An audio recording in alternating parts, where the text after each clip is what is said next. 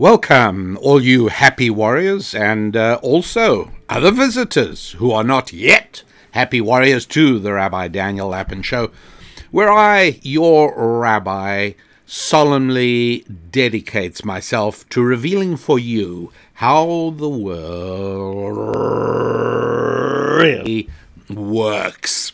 Thanks for being part of the show, and thank you for doing such great work in helping to promote the show and tell other people about it. I must confess to getting a completely childish thrill and delight in watching the download numbers grow as I see the audience of this show growing and spreading absolutely everywhere. We've got somebody listening in the Netherlands who is from Peru, and that person wrote and spoke to me. Received several letters lately from folks listening in South Africa, and I get a real kick out of that because I was born on the African continent, and so I look forward to meeting all of you on some forthcoming trip back to Africa. And many of you, I've received letters this last week from some of you in Canada, somebody in Spain. We got quite a bunch of people listening in Brazil. Thank you, all of you in Brazil. I know several of you by name because I've heard from you, but I know there are many more. And so the pins on my map just keep growing in density. And while there are still a few countries that do not yet have any pins, that number is shrinking, which gives me a lot of fun. What can I say? It really does. Now, just recently, on February the 23rd of the year 2021, and I'm hoping that, and it would appear to be, I mean, people listen to these podcasts in some cases years after I recorded them, and that's why I try to make sure that I talk about ideas that are always true, always going to be true, and are always true everywhere. And so I give a mention to this just in case somebody wants to go and see it. It's an absurd article, New York Times. February 23rd, 2021, and it's called Humans Are Animals, Let's Get Over It. And I'm certainly not going to read the whole thing, but his basic point is that there's no difference between humans and animals, or he corrects himself and says, well, there are some differences between human and animals, but they're not as big as the differences between one animal and another animal. You know, the difference between a whale and a baboon is much bigger than the difference between a human and an animal. And so humans and animals are basically exactly the same thing. And we have to recognize this. He says, don't think that you're that different from a squirrel.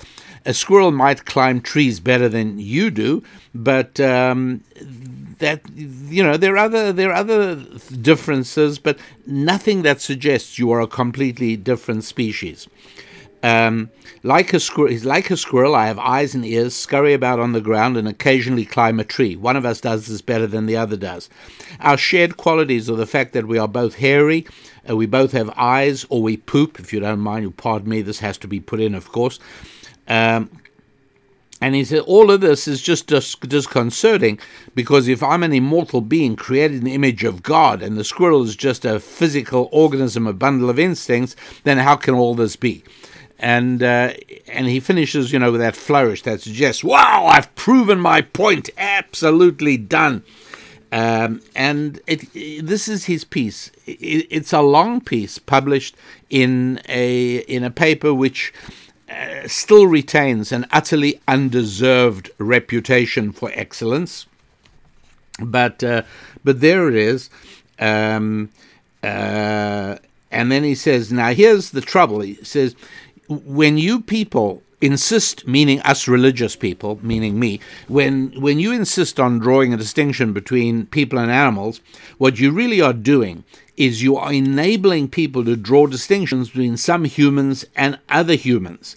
And so it's because of you, Bible-believing, God-believing Jews and Christians, that's why we still have, and he says, this is a useful justification for colonialism, slavery, and racism. You get it? So because I see a difference between people and animals, that makes me move to the next level of there's a difference between some people and other people, and therefore I am the one who justifies colonialism, slavery, and racism. This is the kind of thing he goes on about. I'm not, I don't think I'm going to read any more of it because I've given you the basic gist of it. He finished, coming to his end, he says, this dualistic view that there's animals and people is a disaster. And it's responsible for so many of the problems of society. There is no doubt that human beings are distinct from other animals, though not more distinct than other animals are from one another. Maybe we've all been too focused on the differences for too long. Maybe we should emphasize what all of us animals have in common. Our resemblance to squirrels does not have to be interpreted as our self-image. Instead, it could be seen as a hopeful sign that we will someday be better at tree climbing. And that is the piece. Now, I have a question for you, all right? I'd say, fill in the answer in the comments below, but I'm obviously being facetious here because I'm going to ask you whether the author of this piece drives a snowplow or teaches philosophy at a college. Did you have to think about that at all? The author teaches philosophy at Dickinson College in Pennsylvania. And so just be aware that you too can spend a small fortune sending your child to college in Pennsylvania to be indoctrinated by a man who is utterly convinced that not only are people and squirrels very similar, but that any tendency to view people as above and superior to animals is responsible for all the ills of the world. He has, I forgot to show you, there was one other piece having to do with the environment, and I'll see if I can find it. He says, this distinction between people and animals means that we see an even bigger distinction between people and vegetation. And therefore, in this view, we don't owe nature anything. He's shocked at that prospect. We owe nature nothing. It is to yield us everything. This is the ideology of species annihilation and environmental destruction, and also of technological development. Get it? Species annihilation, terrible. Environmental destruction, terrible. Technological development, terrible. And all this flows from the mistaken notion that people are different from animals. So, does it really matter? I mean, is there a reason why you should even be aware of such a foolish article written by one of America's educational intellectuals? And the answer is yes, because a growing number of people buy into that worldview. To which you might say, but Rabbi Lapin, who cares? You know, some people believe that worldview, that we're the same as squirrels, some don't. What's the difference? Why does it matter to me? And the answer is it matters to you because beliefs have consequences. And if large numbers of people in your society, wherever you live, believe a certain way, then you need to know that they will act in certain ways in accordance with their beliefs. What is more, a certain number of those people exercise some form of control over your life. Some number of those people actually have the ability to exercise power over you. And so again, understanding the kinds of things they're likely to do, because you understand the kind of things they believe, that can be very helpful. It can be helpful in building your bulwarks of defense and protecting your people and fighting for your family and for your finances and for your friends. But that is all much better when you are forewarned and forearmed. And so we need to explore a little more deeply how that works. And as a happy warrior or an interested visitor, maybe you're not yet a happy warrior, I think you ought to become one, because one of the advantages of becoming a happy warrior is that you get a copy of my free ebook download called The Holistic You. And I'm not going to talk extensively about it now, other than to say that it is an incredibly important tool in understanding not only your own fitness and health, but also understanding your finances and your family and your relationships. All of these things flow from the fact that we are a complex system of interconnected parts. And I lay this out more in The Holistic You, which you can get when you become a happy warrior. You can do it on the RabbiDanielLapin.com website, and you can also do it on the WeHappyWarriors.com website. We Happy Warriors. So if you are a happy warrior, welcome to you. And if you're a happy warrior want to be, well, welcome to you. If you're just an interested tourist stopping by, well, welcome to you as well. And I very much enjoy knowing that you are listening, and that is what fuels my enthusiasm in preparing these discussions with you and for you. And a number of people have asked why I don't do them in video form, and maybe I will start doing that, but the main reason I don't is because I very much like the idea of you being able to get the content without having to devote 100% of your attention to it.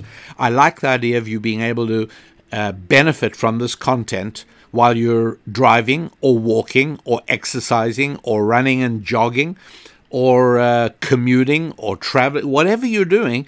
I like the idea that all you have to do is pop a pair of earbuds in your ears, and you're able to listen while you're doing other stuff. Whereas with video, it's far more time consuming.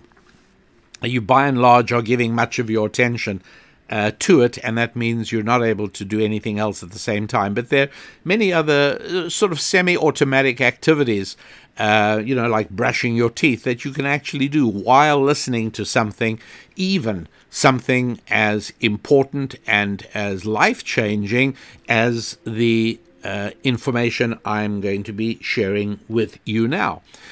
Also, in the world of difference between people and squirrels, there are several ones. I'll discuss a couple in the material I'm sharing with you, but right now I'll talk about the fact that we make bread. No other animal goes through a lengthy process of making its food. We are unique in that we'll plant wheat, and we'll harvest the wheat, and we'll thresh it, and then we'll grind it, and then we'll mix it with water, and then we'll bake it. And this is a process that requires, number one, cooperation between many different people, the farmer, the thresher, the harvester, etc., and the baker. But also, it requires the ability to defer gratification and to plan ahead. And these are uniquely spiritual qualities found only in human beings. One of the breads we use, and I've spoken about it from time to time, and a number of people have asked for more information, and that is the special bread we eat on the seventh day of the week, the Sabbath, the Shabbat. It's called challah bread, and Susan decided to set up a camera, and now we're back to video because you can't do this just by audio, and she set up a camera, and she walks you through the whole process of baking challah bread, and talks a lot about what goes on behind it and what the purpose is and what the idea is. and you actually watch her doing that. And so look out on the website on RabbiDanielLapin.com.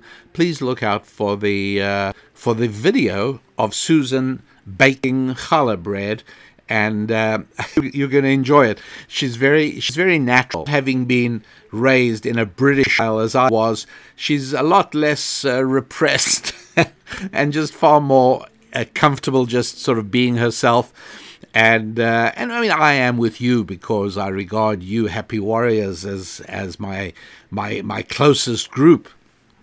But she's perfectly natural as she goes about in the kitchen, showing how challah bread is baked and explaining its significance and what it's all about. So it's a video, and you can get hold of that on the website at RabbiDanielLapin.com.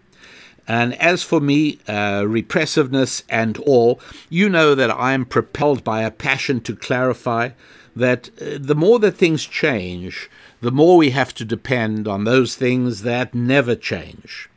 And as your rabbi, I like pulling out and laying out on the table in front of you the things that do not ever change. And I want to start off with something very basic indeed.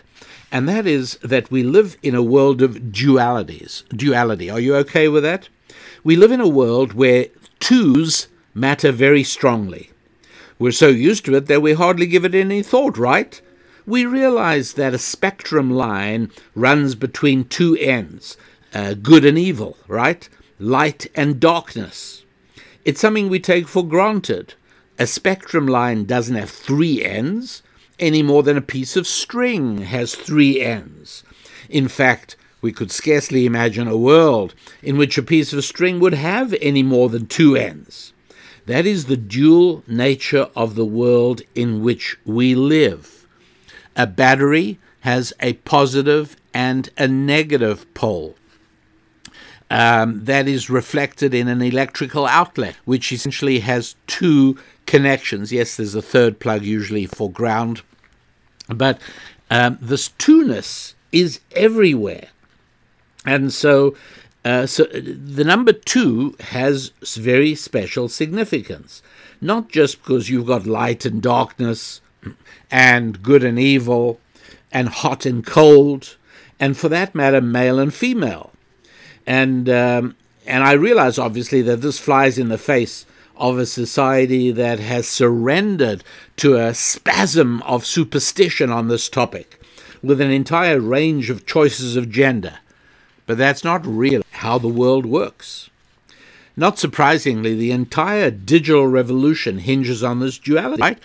Our entertainment, communication, technology, all of this, which, by the way, the professor of philosophy at that college in Pennsylvania, he classifies the development of technology as alongside destroying species and eviscerating the environment. Technology. It's very interesting that is part of the left, but again, that's going a little further afield. The thing to realize digitally is that a switch is either on or off. Now, I'm not talking about a 3 or 4 position switch. You have some lamps where you can turn a switch to several positions for several levels of brightness, but basically a switch is either on or off. Now, in the natural world, there is an analog reality, right? Flowers, for instance, grow just a teensy little bit every day, a little bit more, but they don't grow in jumps, in digital steps. So we do realize there's such a thing as an analog as well. Our ears function on an analog basis. It's actually called a logarithmic scale, because otherwise it would be how do you have an ear that can listen to a gun going off nearby and also hear a whisper? It's an amazing range, and that's done because of the way we are created with a logarithmic response. And our brains have the equivalent of millions of lines of software code to straighten all that out so as we can understand whether we're hearing something near, an approaching car, or is there something far away and soft? All of that information comes because our ears are not digital, they're analog. But our ears are analog in another way. They're not either receiving or not receiving. There's a range of volume, as I've explained. And and that, of course, is different from how a digital system works. Digital system works on binary numbers, namely 0 and 1, only two numbers. It doesn't work on 3s or 4s or 5s. It works with 1s and 0s. Only those two alternatives, those two states. And I'll tell you all of this because it's so important to understand that this is something that flows organically from the very beginning of Genesis. And by way of disclaimer, I want to make certain that you all understand that this show is not exclusively for people who take the Bible seriously and regard it as God's message to mankind. No, regardless of where you stand personally on the issue of faith, regardless of what your state of knowledge of the Bible is, of what your view and opinion of the Bible is, at the very least, regardless of where you come on or fall out on that particular idea, the one thing you probably agree with is the extraordinary influence that this majestic and mysterious volume has had on the story of civilization. So this I say, and that is, this is possibly the first generation in the last 2,000 years in which people who view themselves as educated, knowledgeable, and even sophisticated are utterly and sublimely clueless about the Bible.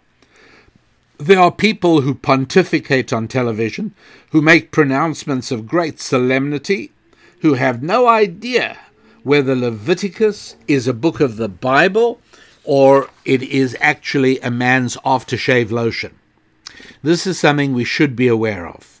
It's hard to think of a book that has had anywhere close to the significant impact on civilization that the Bible has. And so when I speak about very early in the book of Genesis, what is the very first thing that God creates? As a matter of fact, it's light. It's the 25th Hebrew word of the text. And by the way, one of the ways that ancient Jewish wisdom shines a laser beam of clarity onto the Hebrew text is by counting words. The position of words is very significant, and numbers play a very big role in that. 25th word in the book of Genesis, 25th word is light. That is the 25th Hebrew word of the text, and it's the English word light. And a lot of things flow from that, by the way. The Jewish Festival of Lights, which is Hanukkah. It's the only Jewish festival in the whole Hebrew calendar to fall on the 25th day of any month. It falls on what is known as the month of Kislev on the 25th day. Now, this has to do with the fact that the word light makes its appearance in the Bible as the 25th word. It's not an accident that Christmas, which is seen as a time in which light came into the world, also occurs on the 25th day of a month. And it's also no accident that people typically decorate their homes or their Christmas trees with lights during that particular period.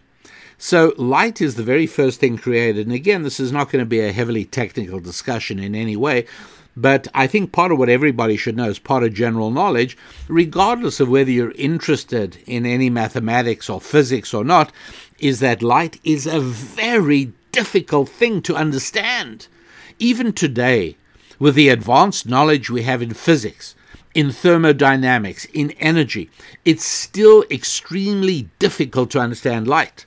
As a matter of fact, the problem revolves around the fact that light behaves as if it's two different things at the same time. Aha! This same duality we've been talking about. On the one hand, light behaves as if it is a stream of tiny tennis balls being fired out from the flashlight you hold in your hand as you go down to a dark cellar. Light bounces off mirrors in exactly the same way that a tennis ball bounces off a wall, and that seems to suggest that a light beam is a stream of tiny photons beaming out from the light source, and many experiments would confirm that. Then, if we put all that aside and run an entirely different set of experiments that have to do with what we call interference, we end up with an inescapable conclusion that no, light isn't tennis balls, it's waves. It's oscillating levels of radio energy. It has to be. But on the other hand, it also has to be tennis balls. So which is it? The answer is both. That duality, that two-ness quality in light, makes its appearance right at the very beginning of the Bible. And I tell you all of this in order to lay the groundwork for perhaps one of the most basic existential questions of life. If you think about it for a moment, what is the sort of one basic question? Whether you're a man or a woman, whether you are of any particular race or particular religion or particular nationality, regardless, it's something common to all human beings. A very basic question. The question is, how did we as human beings arrive on this isolated speck, this unique spot in a remote galaxy, far, far away, well, from anything and everything? How did that happen? You don't jump to hear that, talking of duality and two-ness, there are only two possible answers to this question. And it's a very good question, because it's not as if we found any indication that there are any other creatures even remotely approaching our uniqueness anywhere else in the universe. And that's after we've spent very, very large sums of money, unimaginably massive quantities of your tax money, on something called SETI, S-E-T-I, search for extraterrestrial intelligence. In other words, spending a lot of money to find out that maybe there are intelligent forms of life in the universe. Well, not only have we not yet found the slightest hint of anything similar to us anywhere else in the universe, but as a matter of fact, we're not even actually able to certainly and unarguably identify any other places on which life could even exist. And so here we are. And so right now, people will tell you, well, we've mathematically and statistically, we are certain that there's life elsewhere in the universe. Yeah, right. So here's the problem. The problem is that when anything unique happens, it's suspect. All right. In other words, if things are truly accidental, if things are truly random, they never, ever happen only once. And so if somebody trips on a staircase, it might have been a random incident. But if it only happens in that one place on the staircase, then it's probably not a coincidence because several people do it. And then in that case, you may want to look and see if there's a loose piece of carpet, or whether the riser at that point of the staircase is an extra inch high over all the others, which throws the rhythm with which you go up the staircase off. But the bottom line is that mathematicians get this. If you set up a random number generator, and there are plenty of ways of doing that, you can be sure it'll throw out the same number if you watch it long enough. It has to, all right? It absolutely has to. Nothing that happens randomly only happens once. And if you think about it, it's sort of an obvious axiom. But it's something that much of mathematics and physics is based on, much of our understanding of the atom and collisions between atoms, all of that based on our understanding of what randomness means. And random cannot just happen once. Do you follow what I'm saying? Do you follow the terrifying implications of what I'm saying? What am I saying? The reason it's so important is because if we are on this earth, we humans are a unique phenomenon. If there's nothing like us anywhere in the universe, that is a huge problem, because that means that we're not random, we're not a coincidence, because nothing accidental ever happens only once. If it ever happens more than once, it wasn't an accident. In other words, if a person trips on the same place on the stairs several times, then it's not an accident. There's something going on there. But if something happened only once, it could be a random event. Well, you see, if we're exploring the question of how we humans arrived on planet Earth, how did we get to this tiny little insignificant and obscure planet in a tiny and insignificantly obscure solar system, in itself a tiny and obscure part of a galaxy in a remote corner of the universe. Here we are. What's more, in spite of the fact that large sums of money, incalculably large sums of tax money, have been spent on trying to find other forms of intelligent life in the universe, and it hasn't happened yet. And by the way, if it should happen, it wouldn't worry me in the slightest. Right? Not because I'm a person with scientific training, and not as a God-fearing, Bible-believing religious person. Neither way would it bother me, and I'll tell you why. We were talking about a very important principle that has many applications in mathematics. This principle that no truly random event happens only once. All right? Well, when something happens only one time, then it becomes a different kind of problem. You have to say to yourself, if it only happened once, then it's not an accident. It was not random. If something happened only once, there must be something going on. When things happen randomly, then you get a distribution of events. And so if a trip on the staircase is random, then it would be on all the steps, not on any one particular step. But if people trip only at one particular step, that's not random. I suggest you measure the step.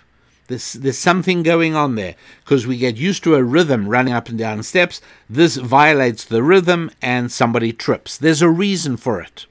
But when things happen only once, you got to know there's a reason. If we find other intelligent life in the universe, it's perfectly possible from a mathematical point of view to say that the development of life on this planet was random, accidental, evolutionarily unpredictable, just one of those things that happens, and it has to have happened on several planets. The proof is that it happened on this planet called Earth, and if it also happened on another planet, 27 years away, and it happens somewhere else 300 light years away, and you see, life evolves, life happens. But, my friends, if it is not found anywhere else in the universe, and after considerable searching so far it hasn't, then this becomes a huge problem. For who?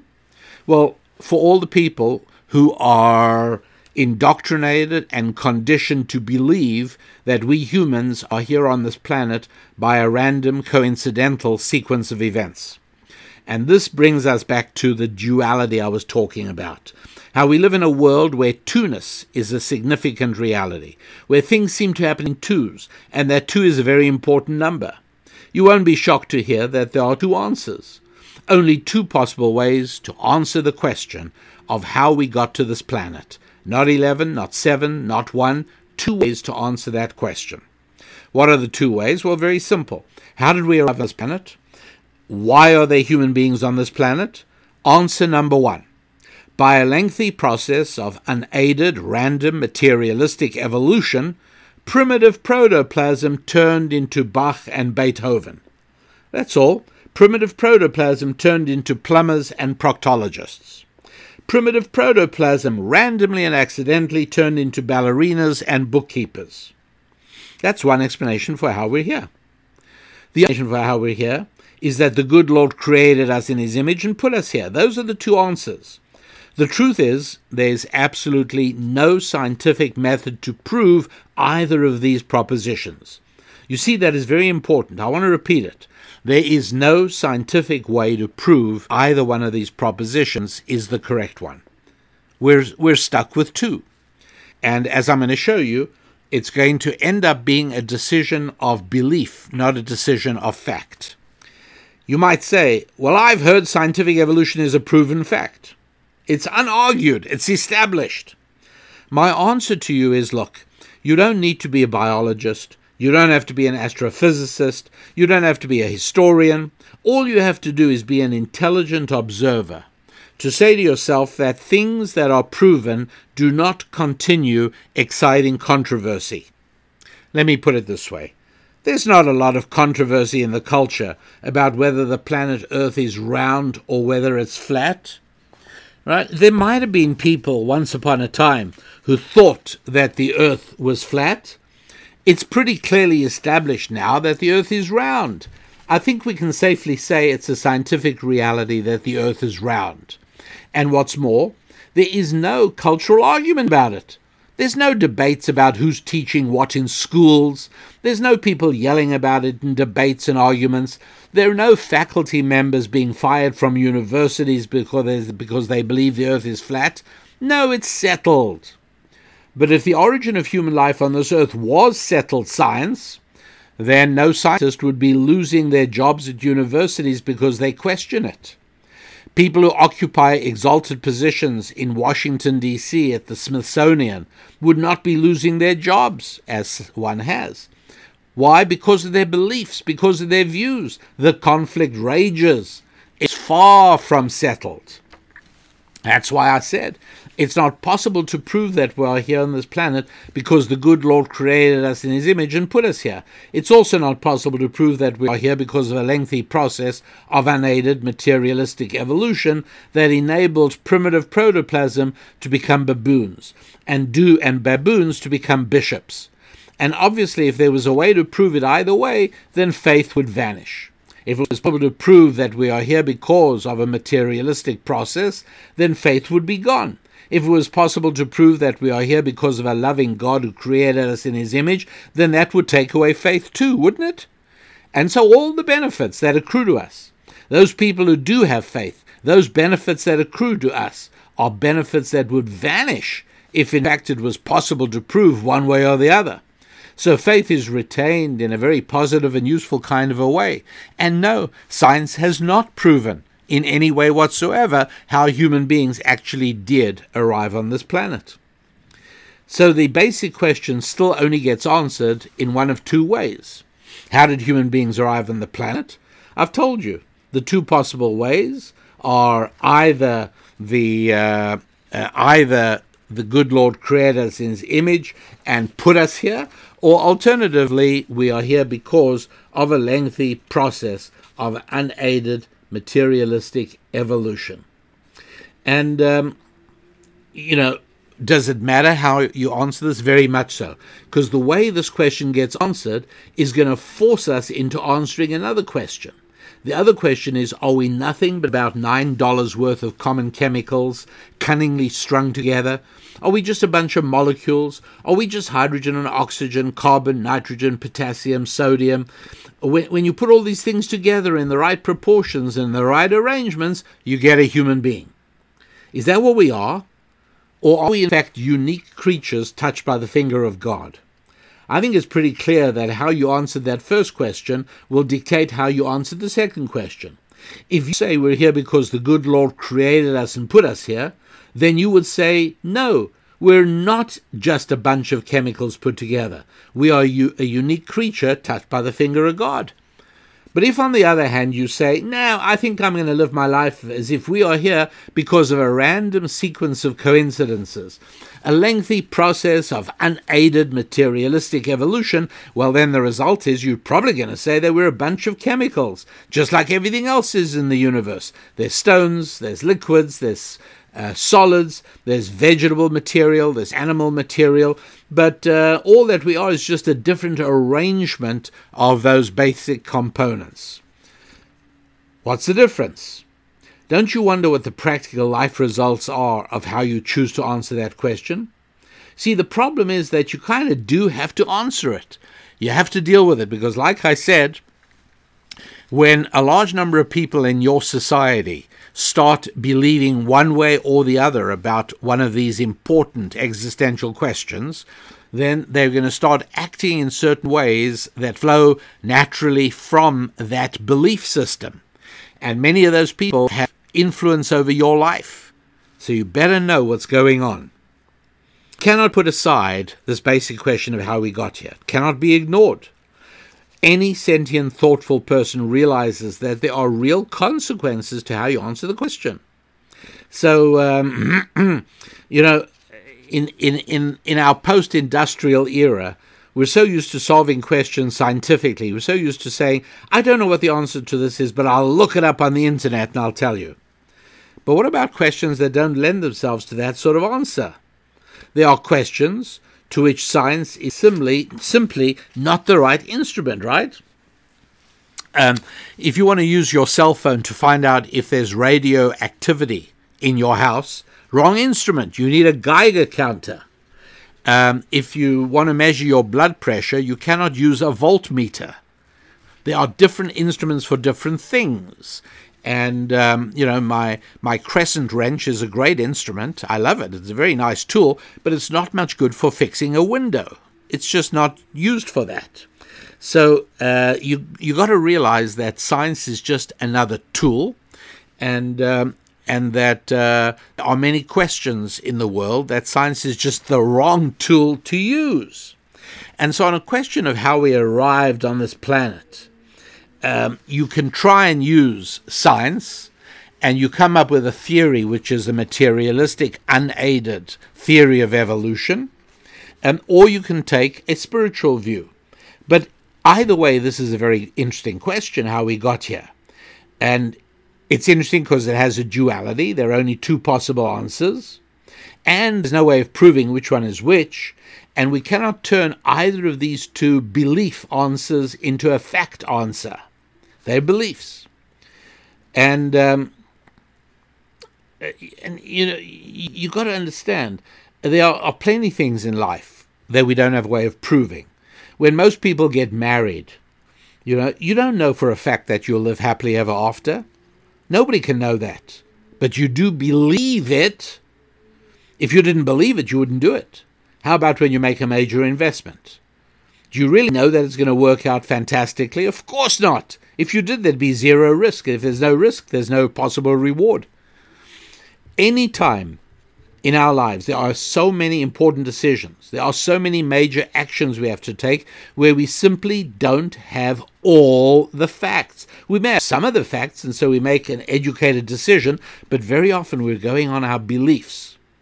What happens to the young man who says, I will not get married until I'm absolutely 100% sure, until I've got all the facts? The result, I can promise you, is that he will remain a lonely single male. You cannot wait, because life has a way of requiring us to make decisions and forcing us to make commitments. And so we have no option but to go ahead and act on our beliefs, very often not on the facts. You can't help it. We have no choice. And my friends, understanding the duality of this question is helpful because it impacts the real life decisions that we make. The kind of marriage we have, the kind of home we create, our relationships with our children and our siblings and our parents, our relationships to money, and all of these things flow from how we answer this basic question. That's why it is that we have to realize the significance of this question. And we have to realize that we have to make a decision on this question before all the facts are in. In other words, we have to decide this entire question on a belief basis, because life won't allow us the luxury of postponing the question, shelving the question, tabling the question until such time as it might become clear. Right now, we've got to choose how to live our life.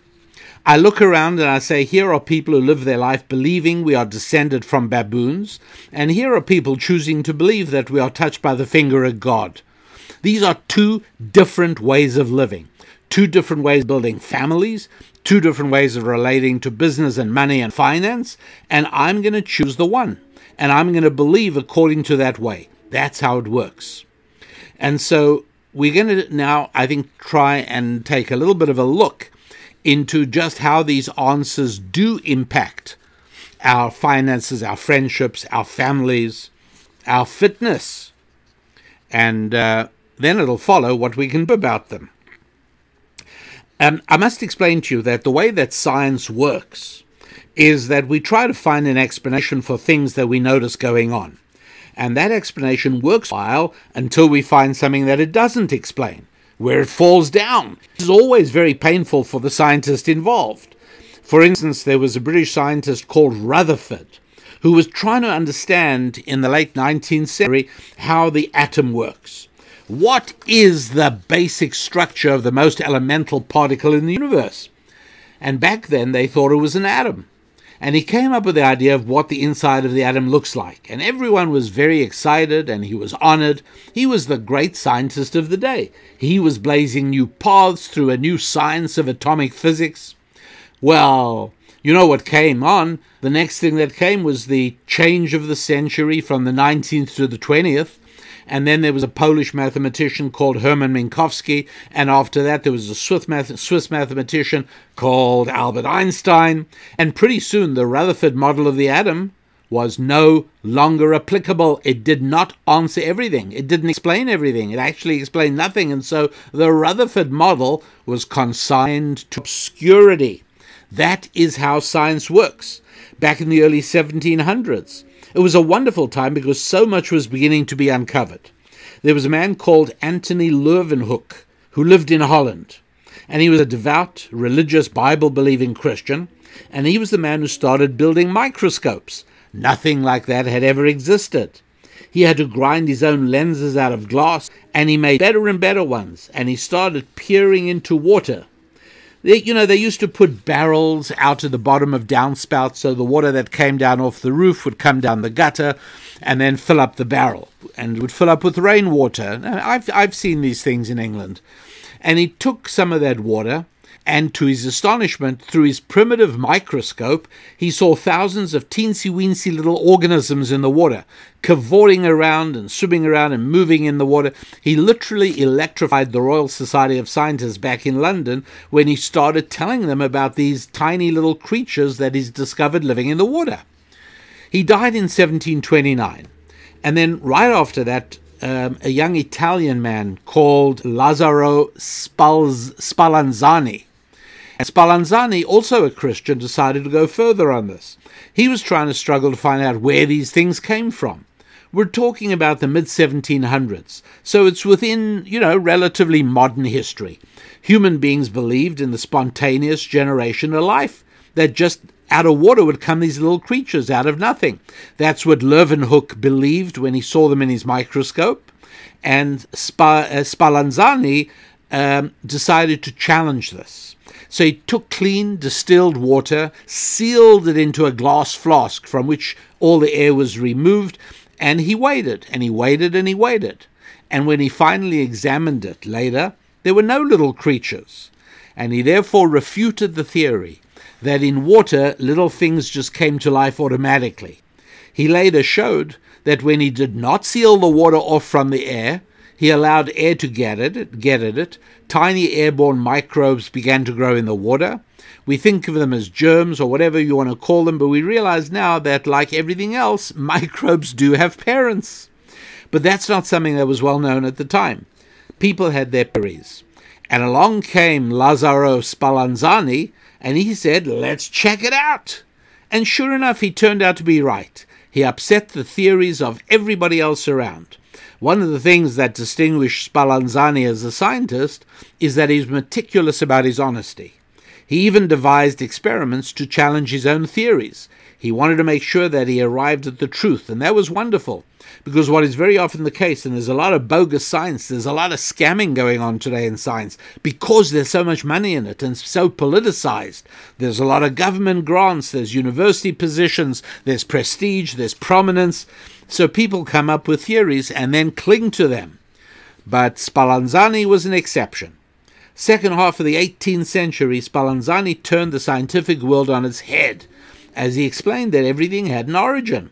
The origin of human beings at the time, they used to believe they believed in the homunculus. Homunculus was inside our human reproductive organs were, huge numbers of tiny, tiny little human beings. And you can actually see in 18th century paintings, they had paintings of what they believed these little homunculi looked like. Tiny, tiny little human beings contained inside human beings, because they simply had no idea of how a sperm and an egg fertilized and joined together to become something entirely new. They had no knowledge of that. It was simply not understood. Not that it's fully understood today either, but... And so this idea of testing a theory is something that is very worthwhile doing. It doesn't happen quite as often in science as it used to because science has become so politicized. But let me give you some examples, maybe two examples of how we might test the theory that human beings are nothing but the result of a lengthy process of unaided materialistic evolution, where primitive organisms turned into more sophisticated organisms, turned into turtles, and turtles turned into baboons, and baboons turned into Neanderthals, and Neanderthals turned into Albert Einstein, and so on and so forth. That's how it goes. Well, how might you test that? You see, what you got to realize, please, and just bear with me on this, is that for those of you who believe that that's how human beings arrived on this planet, it follows as naturally as night follows day that we are nothing but animals. We are in quality just the same as animals. We have less hair than some animals. We can run faster than tortoises, but not as fast as cheetahs. Our eyes, but it's not as good as owls. And so we hear better than some animals, but not as well as others. We're just another animal on the spectrum of animals. So clearly it follows that universities would take that position, and the Peabody Museum at Yale ran an exhibit a few years back where they classified human beings as just another creature. And they showed a lineup. And to this very day, you can go to museums where they will show you the famous silhouette pictures of baboons. It's like 7 or 8 figures. The first one is very clearly a baboon. The second one is a baboon sort of trying to stand up. And the last one is very clearly a human being. Progression, little by little, the baboon goes upright. He stands up legs. Then he becomes more and more human-looking. He becomes Homo erectus. He's now an erect standing creature. And then he becomes a human being. Look, this is very much a doctrine of belief within the school of thought that believes that we're here because of a lengthy process of unaided materialistic evolution. And more people in the culture are believing that belief, adopting that faith, if you like. It's in the universities, it's in entertainment, it's in politics. And you have to see there is a link between that and the move towards socialism. And so if you care about your money, and we all care about our money, then you need to care people around you are believing, because those beliefs have practical political consequences. And guess who'll be paying the price for those consequences? That's right, you and me. That's exactly right. And so you got that many smart people believe that we're here because of random, materialistic, unaided evolution. And that means we're nothing but animals. And that means we're nothing but a few dollars worth of basic chemicals. And, you think what is interesting is that we are a whole lot of water, like 70% of us is water. And in talking of that, let me take just a very brief detour when I ask you to question coincidence. Always question coincidence.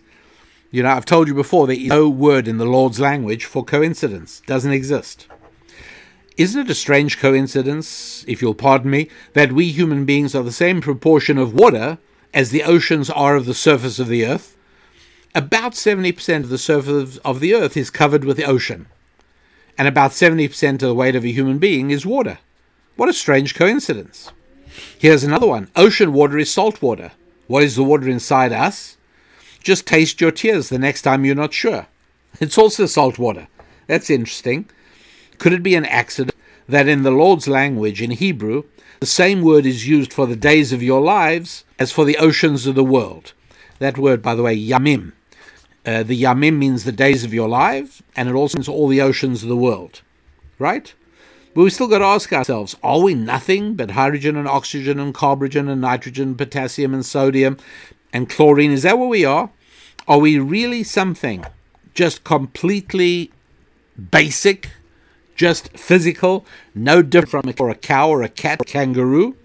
Or are we something unique, creatures touched by the finger of God?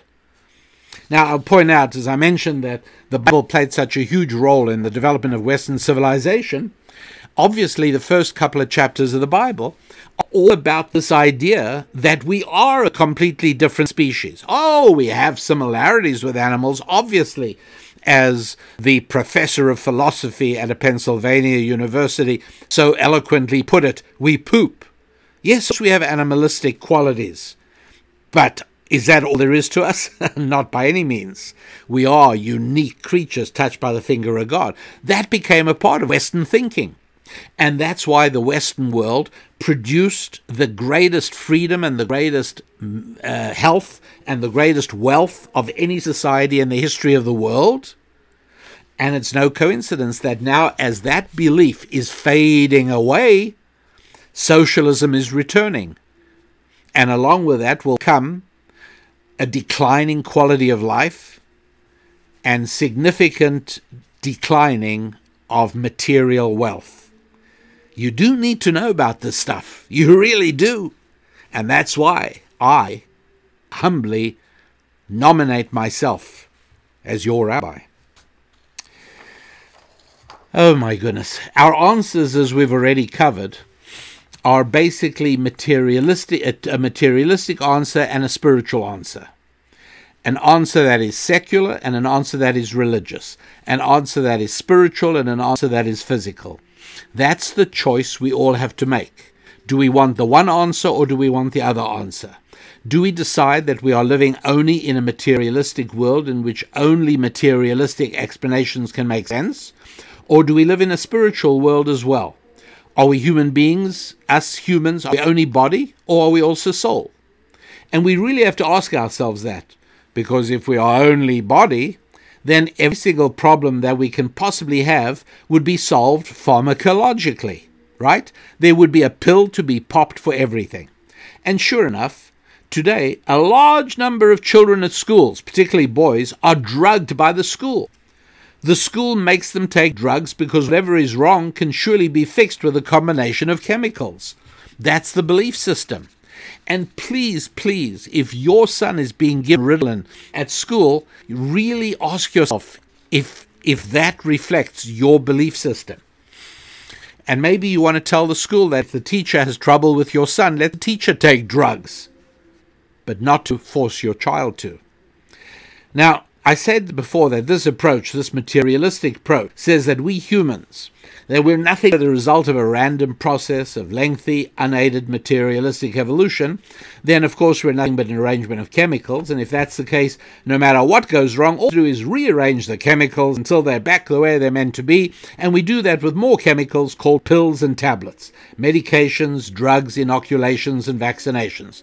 Well, if that is indeed what we're all about, then yes, of course, no matter what ails us, we need to resolve it with medication.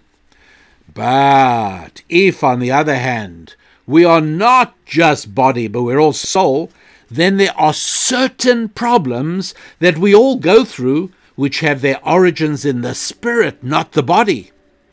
This basic conflict is what drove apart two friends and colleagues in the early 20th century. Sigmund Freud, the father of modern psychotherapy, and Carl Jung. Carl Jung was not Jewish, he was Christian, he had some religious sensitivity, and he claimed that the human being was body and soul. He was the one, by the way, who encouraged Wilson to come up with the Alcoholics Anonymous organization. And you know that the 12-step program of Alcoholics Anonymous starts off with a belief in a greater force. And all this came about because Carl Jung recognized that we are body and soul. And if we're body and soul, then certain things that go wrong with our body could have the basic problem embedded not in the body but in the soul. And so the solution may not be chemicals, drugs, tablets, and medications, but the solution may be something spiritual. He recognized that alcoholism was not a physical disorder as much as it was a spiritual disorder. When people overdrank alcohol, and although addiction becomes a very powerful, difficult to resist physical drive, the basic cause is the search for some spiritual satisfaction. He says that's why the old monks of medieval times used to call alcohol spiritus. And we still call them spirits, right? Because spiritus in Latin means spiritual. Spirits, a recognition that alcohol was useful in making spiritual pain go away. Not physical, spiritual. It's not even good for you physically, but it's so very helpful spiritually. People fall for it. It's very understandable. And so Carl Jung, the great psychiatrist, encouraged the founding of Alcoholics Anonymous. And the reason it's one of history's most successful treatment programs for alcoholism is precisely because of its spiritual component. Meanwhile, his friend and colleague, Sigmund Freud, was a secularized Jew, and he decided that we're only here because of evolution, therefore we are nothing but an arrangement of chemicals, therefore there's nothing wrong with us that can be resolved chemically. Although the pharmaceutical industry had not evolved yet in Sigmund Freud's days, his work was mostly in the first half of the 20th century, mostly before World War II. The pharmaceutical industry, where there's literally a pill claimed to solve everything.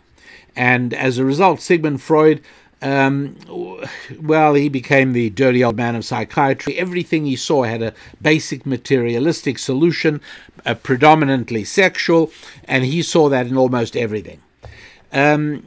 Freud was an interesting guy, there's no question about it, but the struggle between Freud and Jung is once again this dualism, the struggle between a view of man as purely physical and the view of man as spiritual as well as physical. And not surprisingly, men who have very different outlooks obviously hardly have remained friends, and of course they did have a breakup. And so, which is it? And as I said, life doesn't give us the luxury of lots of time to make that decision. You have to fairly early, and if you do this before you get married, you're way ahead of the game. But most of us don't manage to do that. But you have to, as quickly as possible, make up your mind whether you are going to live life as if we are body and soul, physical and spiritual, or whether you're going to live life as if we are nothing but $10 worth of chemicals. You've got to make a decision. There isn't really a choice. So just know that very real life consequences flow from whether you regard a human being as a unique, special, spiritual creature touched by God, or whether you regard the human being as just a random accident of a mindless cosmos. There really are consequences. Now, it's not as if you can't draw on any intelligence at all. You've just got to make an irrational belief judgment. No. There are ways you tend to stretch your thinking on this. And you may not end up with a conclusive result, because that's not even really how science works. But you may end up with clues and guides.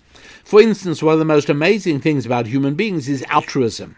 Now, I'm not talking about when a parent gives up life in order to save a child. Right? That can be answered by the behavior of biology. That can be answered by saying we're sophisticated animals, and like all animals, we want to focus on the survival of our genes, and etc., etc. You all know how that works. But when I speak about altruism, I'm speaking about a stranger who sacrifices for someone else. That's a different story. People give up kidneys for strangers. Soldiers give up their lives or risk their lives in order to save their comrades. That's altruism, which is very hard to explain biologically. How does it help evolution? And this is a problem, because while all kinds of ingenious theories are advanced, those who do believe that we're here because of an accident of statistical random evolution that not only happened in this corner of the universe, but happened in thousands of other stars and planets around the universe, well, they're a bit baffled by altruism. They try very hard to come up with an explanation, but it's a tough one to answer, because although to save my own flesh and blood makes sense, why would I save someone with whom I only share a religion or a nationality? Are spiritual constructs. After all, no animal thinks of itself as being part of a nationality. There are no animals that say, well, I'm sorry, I can't come down now, I'm a Canadian bear. I don't go to the United States. Animals don't think that way. Nationality is a human spiritual construct. And so when we sacrifice ourselves to save someone of our nation, that's a spiritual activity.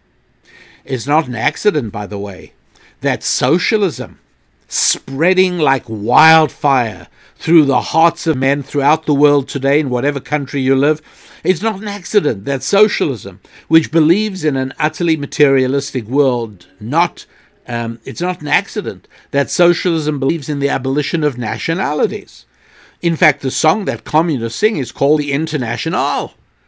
Out of my kindness and consideration to you, my happy warrior, I will refrain from singing it for you. But that's what it is, the Internationale. Before John Lennon had his conversion process where he rethought everything later in life, he sang that silly song, Imagine. And that was again a socialist dream. Everyone part of no religion, no nationality, all one big happy human family. Doesn't ever quite work out like that, does it? It's the biggest gulags, the biggest massacres of human beings in the 20th century were performed by socialism. National socialism of Hitler, Russian socialism of Stalin, Chinese socialism of Mao. But nobody in a history of humanity has been as comfortable with killing as many human beings as socialists are. Well, if we're all just animals, why should that matter? The idea of us caring about people with whom we have any spiritual connection, not blood connection, is very powerful, right? In other words, tribal societies make sense on a materialistic level, right? Tribal societies would make sense because it's all blood. And in cases like some of the Arabian ruling dynasties, the aristocracy, the ruling people, are all related by blood, which is not true in spiritual democracies like England and United States and Australia and Canada, where the ruling people are not related to one another, with occasional exceptions. Where there is a spiritual reality, we acknowledge that connection. I will sacrifice for a fellow American. I will sacrifice for a fellow believer in God. So altruism works, yes, but it works in a spiritual construct. It works because of shared religion or because of shared nationality. I agree that altruism exists within families or tribes. That makes sense biologically. I have no question on that.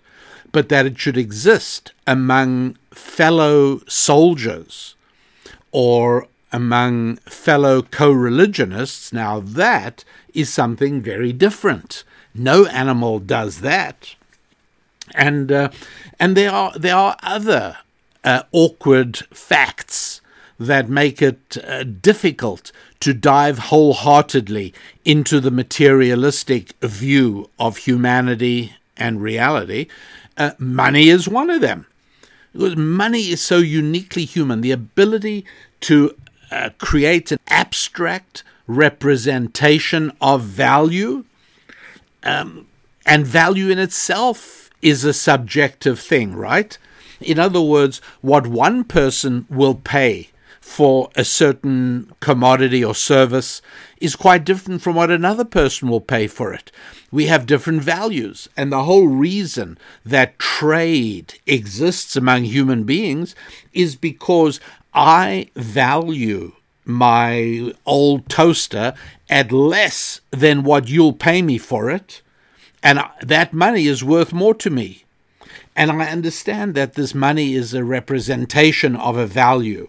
But these are uniquely human things which are problematic if you are on the other side. Here's another one that is problematic. Placebos. What is a placebo? It's a scary word. It's scary for people who believe in a materialistic view of reality, because in a place, no less a place than Harvard, the highest pinnacle of American academia, Harvard, they got a clinic focused entirely on placebo. It's amazing. When you think about it, it's remarkable. It's called the Program in Placebo Studies and the Therapeutic Encounter. This is a Harvard-affiliated program at a Harvard-affiliated hospital. It's amazing. It began, 20, 30 years ago, somewhere thereabouts, and what happened was that it flowed from a particular clinical drug trial, which had 270 subjects. All these 270 patients had severe pain in their arms and elbows and shoulders and wrists. And in the study, they gave half the subjects got pain-reducing pills, and the other half were offered acupuncture treatments. And they were all warned that both these things had side effects. They both alleviated the pain, but they came with various side effects. Well, would you believe that half the people 135 of them were given acupuncture and half were given tablets, and they all began calling in saying the side effects were killing them. The side effects were terrible. They were making them sluggish and causing pain. So all the side effects they were warned about, they all reported getting. Even the ones having acupuncture were told that the acupuncture will make your pain go away, but it'll cause redness on your skin and swelling. Here's something really remarkable. They all complained about the side effect. They also reported real relief from the carpal tunnel and the shoulder pain and everything. So they really reported very good results from the pain, from the solving the pain, but they all reported the side effects. Harvard was astounded by this. And this, I think, is why they started up the study center, because these findings were amazing. You want to know why? Because the pills, the tablets that half the patients had been given, were actually made out of cornstarch and sugar. There was no medication. It was a placebo. There was nothing there. And guess what? The acupuncture needles were bogus needles. They were retractable. No skin ever got punctured. No skin was ever pierced by a needle. And so these patients, do you know what I mean? I'm sure you've seen the kids used to have these play knives where the knife blade is made of rubber, but when you pressed it down, it retracted into the handle. So the needles looked like they were going into the skin, but they weren't. They were just retracting into the handles. And these patients, where nothing was done to them, no acupuncture, no medicine, but they were told by people who looked very impressive with a lot of degrees and with white coats and stethoscopes, they were told, listen, you got to be ready for the side effects. Although it's very effective for your pain, there are going to be side effects. And sure enough, they report great pain relief, but terrible side effects, including swelling of the skin and redness of the skin. So in other words, it's the brain, it's something inside of them that links to the body, right? Because they're told through the ears what's going to happen, and sure enough, the body makes it happen. This is because we are holistic beings. And again, I want to stress that if you haven't yet got hold of my free ebook, the download called The Holistic You, please make sure you get it, because it's the beginning of the understanding of the totality of the human being. How complicated is this mechanism? And you've got to understand that if you tamper in one part, don't think the other part isn't impacted. And the mind or the soul is part of that. We really have to understand it. So this is why that for those people who view the world as entirely material, the placebo concept is very hard, because the placebo proves the existence of maybe a soul, something else. Placebo teaches us about holistic medicine, that very often we suffer from what a long time ago, mid-20th century, wasn't understood, and that was psychosomatic disorders, where there is a physical manifestation, a physical symptom, a physical syndrome that is caused purely by a spiritual circumstance. And it's worth understanding. I mean, after World War II, there were many people who had severe conditions with no underlying neurological condition, and these things came about strictly because of traumatic experiences in World War II. And that was when they began to understand psychosomatic disorder. So placebos and psychosomatic disorders, these kinds of ideas they cause tremendous consternation to those who see the world in purely materialistic terms. Because if we are purely materialistic, then the only way to fix and cure us is with material things, namely tablets and pills and syringes and injections and medications and drugs. But the very fact that there is such a thing as a placebo, which has no physical effect, it's only spiritual, and it depends on your belief in the doctor who gave it to you and your belief in how well he explains it to you and what it's going to do to you and for you. It's all untrue. It doesn't matter. Powerful belief in something untrue is more effective than a lack of belief in something that is true. We human beings are incredibly impacted by belief, incredibly impactful. something very, very powerful. It's something we've got to understand. As we continue understanding this and growing in this, you're going to be able to see more and more instances of how this applies. And more importantly, you're going to see more and more instances of how you can apply it in your own life. And that's where it gets to be truly very interesting indeed. I said that we were going to take a look at some of the ways in which how you answer this question of, namely, how did we get on this planet, is going to impact your attitudes about taxes, about inheritance, about sex, about many, many things that are at the heart of what is the essence of life. Everything impacted. And more importantly, not only is it you, but all the people that live around you, and as I said, many of whom have some control of your life, if only by the environment in which you live. And so what they believe is very important. And it's very important for you to know what the people around you believe. In the United States at the moment, there is a growth of the religion of socialism, perhaps more rapidly than at any other time in the history of this country. And the belief in socialism is a belief, right? Again, as I've explained to you, there's a duality, right? You can look at the world with God or without God. Socialism is without, with God is with. And the practical results, the real-life impact of those beliefs are things you really have to understand and things you really have to know. So, if somebody tells me how he would answer the question of how human beings arrived on this planet, I will tell you what his opinion is about inheritance tax. I'll tell you what he believes about sex education in public school, even before he tells us himself. We human beings are hardwired to seek spiritual coherence. We are hardwired to find consistent meaning in our lives. We are hardwired to develop a worldview, a Weltanschauung, a worldview in which things make sense. And much of it flows from how we decide to answer that question. See, there's no option of waiting because so many decisions in life have to be made before we're going to have any definitive answers. Belief, not facts. That's what governs everything. And so what are some of the political and cultural real-life implications of how you answer the fundamental existential question of how did human beings get to be on planet Earth? Are we here because God created us in his image and put us here? That's one possibility. And the only other possibility, you know it already, right? We're here through a process of unaided materialistic evolution. And I just again clarify, there really is a dichotomy here, right? There's a duality, like I mentioned at the beginning of today's show. It's one or the other. And the two answers are not only opposite of one another, they're incompatible.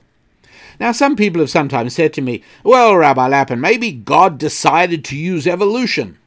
And the answer is yes, of course.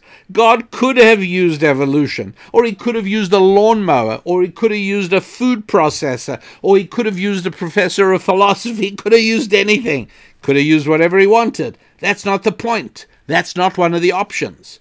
The question is not what did God use. The question is, was God involved at all? And that's why there are only two answers, yes or no. Either God was involved and he created us in his image, using whatever he wanted to use. It doesn't matter for now, but he did create us. Or alternatively, the other view, which is unaided, that means no God, unaided materialistic evolution, random, unaided random materialistic evolution, coincidence, a cosmological accident. No God, no intelligent force, no nothing, just random coincidence. Collision of atoms and molecules that began to form the organic building blocks of life. You got to choose. It's one or the other. And how you will live your life from here on outwards is very much a function of the decision you make on that choice. It's box number 1 or box number 2. Which one do you want? Well, what are the consequences?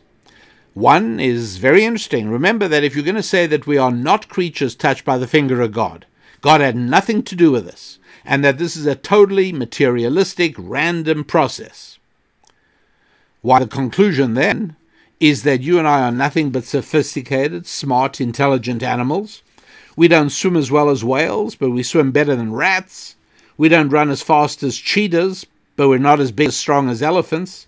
Our brains are bigger than many other creatures, but there are other creatures, like whales, for instance, and elephants, whose brains weigh more than ours. But it doesn't matter. The point is that it's not just a case of degree. We're just different from them in a little bit more hair or a little less hair, bigger head, smaller head. We're all basically just animals. And if that's the case, then it does make sense that we need to be taken care of either by a farmer or by a zookeeper, right? Because you've conceded that if it's not with God, then we are animals. Different from other animals, but just in the way, elephants cannot be compared to whales. People can't be compared to kangaroos, but we're all basically the same. Then we do need to be taken care of, either a farmer or a zookeeper. Think about that for a moment. We need a farmer or a zookeeper. Now, people who look at life this way think that they know the very perfect zookeeper and farmer to take care of them. It's called government. And for questions that are too big for one government, well, then it's an organization of government. Let's call it the United Nations. And that's one of the reasons that people generally who tell me that they believe that we are here through a process of random, materialistic, unaided evolution, then I say to them, you're very optimistic about the United Nations, aren't you, about it keeping the peace and moving the world forward to a more glorious time of brotherhood and goodness? And they always invariably say, yes, of course. And so let's go with a silly thought experiment, would you?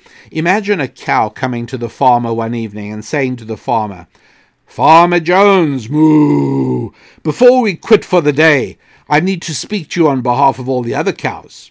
I've been assigned the spokesman, and I've come here to tell you that we all feel you're taking way too much of our milk. We'd like to set a cap above which you will not take the milk. Now, this is negotiable. Maybe you get 50% of the milk that we produce, we'll keep 50%. Maybe you'll get 60, we keep 40. But let's talk about it. Bottom line is, you can't have all the milk." At this point, Farmer Jones puts down his pail, pushes his hat back on his head, looks at the cow and says, "Look here, cow. I want you to understand something. You're only here because I arranged for the veterinarian to come along and impregnate your mother with sperm I bought from a farmer who happens to have a few bulls. And that's why you're here. And I was here to birth you the night you were born. And whenever you're sick, I'm the one who gives you medicine. And I feed you every day. See that tractor? I drive it over here with your feed every day. And when you're dead, I'll haul your carcass away and burn it. But until then, you're mine. I own you. You will give me all the milk you produce." Think about it, and you'll see that this is the deal that socialism makes with its citizens. We will educate your children, we'll give you medicine when you're sick, we'll give you money to live on when you're too old to work, and we might even bury you at the end of the day. But until then, we own you. Until then, you give us everything. Now, we might be really nice, and we might end up just charging you 70% income tax or 50% income tax. But no socialist politician would ever give you an answer to the question of what is the absolute maximum percentage of tax that any citizen should ever have to pay. No socialist politician will answer that, because in the final analysis, they don't want to rule out the possibility of 100% tax, because that's the ultimate deal. And that, my friends, is a very good definition of slavery, right? We'll take care of you. All your produce comes to us. To every man according to his need, from each man according to his ability. That's their ultimate dream, and that's exactly the way Karl Marx put it. You remember, I've been speaking constantly about there being a two-ness to the world. There's a male and a female, there's day and night, there's good and evil, there's light and darkness, there's heat and cold. And some of these things have a spectrum, others are digital. They are just what they are. These are not the only things. These aren't the only things that are dual. You see, I'm going to come back to that and lay this out for you, but be aware that the other things that are also dual and also work in twos are how human society is arranged. That's very important. Let me explain. How many different ways do we have of arranging human society? Well, we have no arrangement at all. That's total anarchy, and nobody really likes that. Then we've got a vision of America's founders, which is based on a biblical, what I call an Abrahamitic view of society. And then we have a centralized tyranny, where a centralized government takes control of more and more of people's lives. That's the Tower of Babel model, built by Nimrod. So that's a Nimrodian style of life. And if you're interested in how socialism grew out of the Tower of Babel, and you want a clear understanding of what 11 verses in chapter 9 of Genesis, or is it 9 verses in chapter 11 of Genesis rather, teach, then you'd go to my website at rabbidaniellapin.com and download yourself a 2-hour audio teaching called The Tower of Babel, right? Decoding the Secrets of Babel. The Tower of Power, Decoding the Secrets of Babel. And power, yes, because socialism is every bit as powerful as the other. It's powerful in a destructive way, whereas the Abrahamic model is powerful in a positive way, but the power is the power. And so those are two of the ways of organizing society, right? Absolutely nothing, just nihilistic anarchy. Then there is the Abrahamic view of responsible freedom and ownership of property. There's centralized tyranny, which is socialism, based on the Tower of Babel. And that's about it, right? There's not a lot of different ways of organizing human society. What everyone agrees on is that the first one of anarchy is intolerable. No organization at all, nobody wants. And that's one of the reasons that after anarchy, people often accept dictatorships. They accept tyranny. There was anarchy in Italy that brought in Mussolini. There was anarchy in Germany. Horrible anarchy. It was a mess. And that brought in Hitler. You remember the old joke that at least Mussolini made the trains run on time, and Hitler, yes, he organized things and made peace in the streets and the trains ran on time. Yes, he killed millions of people, Stalin also, but he restored order. And human beings do not like living in a state of civil chaos and anarchy. So as you rule that out, that leaves only 3 possibilities: tribalism, Abrahamic, and Nimrodism. And here's the problem with tribalism. If you're not born into the right tribe, things do not go quite as well for you. That's the problem with tribalism. It's not a great way to organize society. There's something else wrong with tribalism, which is that no tribal society has figured out how to build a bicycle factory, let alone a chip fabrication plant. Tribal societies don't progress. They don't achieve very much. Unless you happen to be in a tribal society and you happen to be in the ruling tribe and you're having a wonderful time. Other than that, in that situation, almost everyone else says, you know what, given a choice, I don't think I want to live in a tribal society. So when you rule out anarchy and you rule out tribalism, there's really only 2 other ways to organize human society: Abraham and Nimrod. Freedom, self-accountability, independence, economic ownership, privacy. Or alternatively, centralized government, tyranny, increased government control, diminished freedom, diminished independence, no private ownership of wealth. That, my friends, is the choice. Again, we've got this two-ness going on. Those are the 2 choices. It's one or the other. And you need to know what the people around you are believing, because that is going to change the society in which you live, right? If you live, let's say you're a very quiet, considerate family, and you and your spouse and your children, you don't shout, you don't scream, you don't play your musical instruments very loud late at night, you don't throw noisy parties late at night. You're an ideal neighbor. You really are. And then all of a sudden, little by little, into your neighborhood, first one side of you, then the neighbor on the other side, and then more elsewhere on the block, little by little move people who are exactly the opposite. noisy all hours of the day, no consideration. Their front lawn looks like a garbage heap. They throw trash on the streets. They put an old mattress out on the sidewalk. And little by little, all of that's going on. And you say, I don't care about my neighbors. I know how I live. Nobody would say that because you're wrong. Your life is being ruined because the people around you are infecting your life. It's unavoidable. You can't be immune to it. Well, that's what we're talking about. When a lot of people around you start believing in a secular worldview, a lot of people around you become more and more believing of the belief system that says that we arrived on this planet by a cosmological accident and a random occurrence. And a lot more and more people, as a result of that, start becoming socialists inevitably. Please understand this. Secularism produces socialism. That's inevitable. And so as you start getting rid of Judeo-Christian biblical faith in a society, you're going to start getting more and more socialism.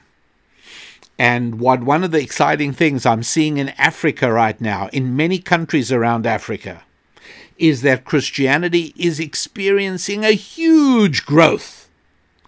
And as a result, the socialism that was presented during or immediately following the period of European colonialism, that socialism that came about, and it did come about. It was the period of the 1960s, and this was, swinging London, right? The Beatles and all the British pop groups and the swinging London. This was a great time, right, to be young and to be in London. The trouble is that kind of effervescence that made life in London at that period so exciting for young people, well, it didn't extend beyond the worlds of art and entertainment, and it didn't extend outside London. The economy of England was a very, very sick old man, and it was deteriorating rapidly. Years of national health had sapped the government. The productivity was down, union power was totally out of control, and so economically England was an absolute mess. Remember, this is before Margaret Thatcher. And at the same time, because of the weakening economy, England is trying to get out of its colonial obligations. Contrary to what many people today tell you, that namely colonialism brought huge wealth to the colonial powers, the actuality is really the reverse. Colonialism was a huge expense to England, and a careful examination of the writing of the time will show that colonialism was undertaken only partly for mercantile reasons, but partially to spread the gospel. They wanted to spread Christianity. It was a totally noble purpose. They wanted to bring civilization to Africa. And at this point, with the country reeling with debts of World War II and the cultural deterioration and the growth of socialism in England, they needed out. And so the African countries now were trying to figure out what to do. Now, Karl Marx writes that socialism can only come about after industrialization and modernization has happened. That's when a society is ready and ripe for socialism. And the reason is pretty obvious, right? There has to have been wealth created. Socialism won't create wealth. It'll just redistribute what there is. And so if there is nothing, there's nothing. And so obviously socialism needs a bed of industrialization and commercialization in order to succeed. In Africa, however, the people that began to emerge in Africa, and this happened in many countries, Ghana, Nigeria, Kenya, Tanganyika, Zanzibar, did I say Kenya, Uganda? All of these countries, pretty much the same story happened. And what happened is the British selected somebody from one of the ruling chief's family to send to school in England and to prepare for a role in government. And so in Tanzania, it was Julius Nyerere, and in Kenya, it was the man who started the Mau Mau terrorist insurgency. Pardon me. And in Nyasaland, it was Mabanda and Kaunda. And all of these guys were sent to England to school. When they finished school, they went off to university.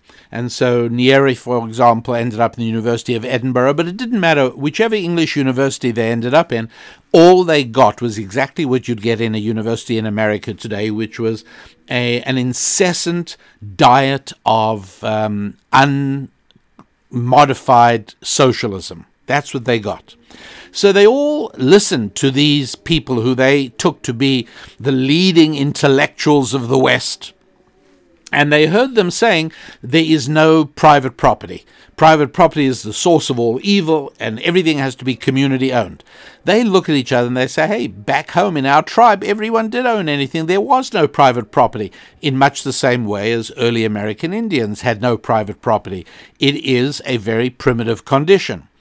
And and because there was no private property, there was very little in the way of enterprise, right? In Africa, prior to the colonial arrival, there wasn't written language. There was no scientific development. It didn't exist in Africa. And again, you know, you're probably not supposed to say this stuff today, right? You're supposed to lie and make up fantasies that more closely fit the political correctness of 2021. But again, anybody who's interested in exploring it honestly and soundly will realize that this is what happened.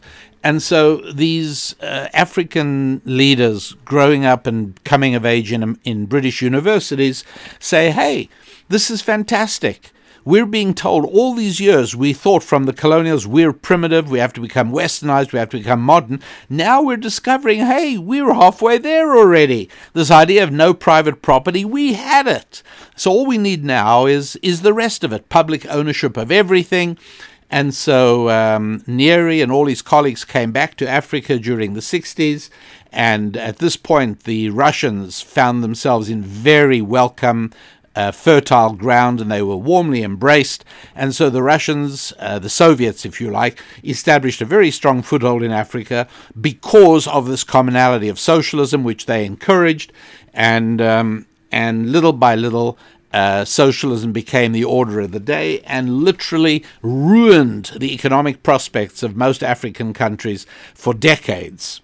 Because of nationalization of everything. Everything came to a standstill. Basically, you quickly run out of you very quickly run out of money to redistribute. That's exactly what happens. So sure enough, for many years, economic development in Africa was disastrous. And it still hasn't fully recovered. But one of the most exciting things happening in Africa right now is the rapid spread of Christianity. It is outpacing Islam in Africa. But here's the best part. If you superimpose on a map of Africa the hotspots of evangelical Christian activity, and on that you superimpose another mylar overlay of the hotspots of economic entrepreneurialism and wealth creation, you won't be at all surprised to see a complete congruence. Yes, that's the point. Believing in scientific secularism produces socialism, which produces misery and poverty for everybody.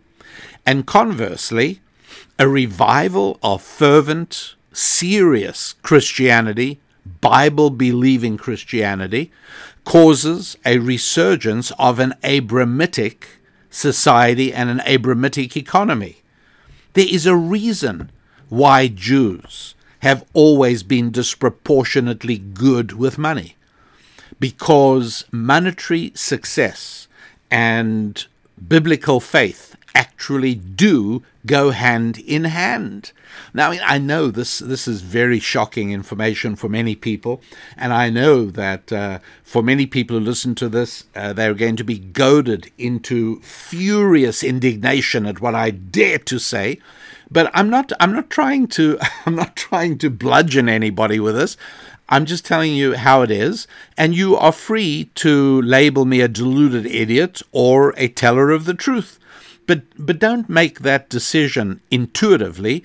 Make it after you've researched some of the things I've been telling you about for yourself. And you will see that there is a two-ness in the world, and the choice is either God-centric or materialistic. And there are two economies. There's a centralized tyranny and there's an Abrahamic economy.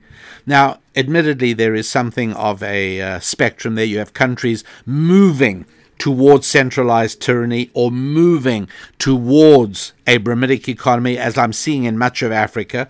It's one of the reasons I find visiting in Africa now so very exciting, and why this period of COVID restriction is so aggravating to me, particularly because not one but two planned trips to Africa had to be put on hold. You know, the prospect of sitting on an airplane for 11 hours with a mask on is just, frankly, utterly intolerable.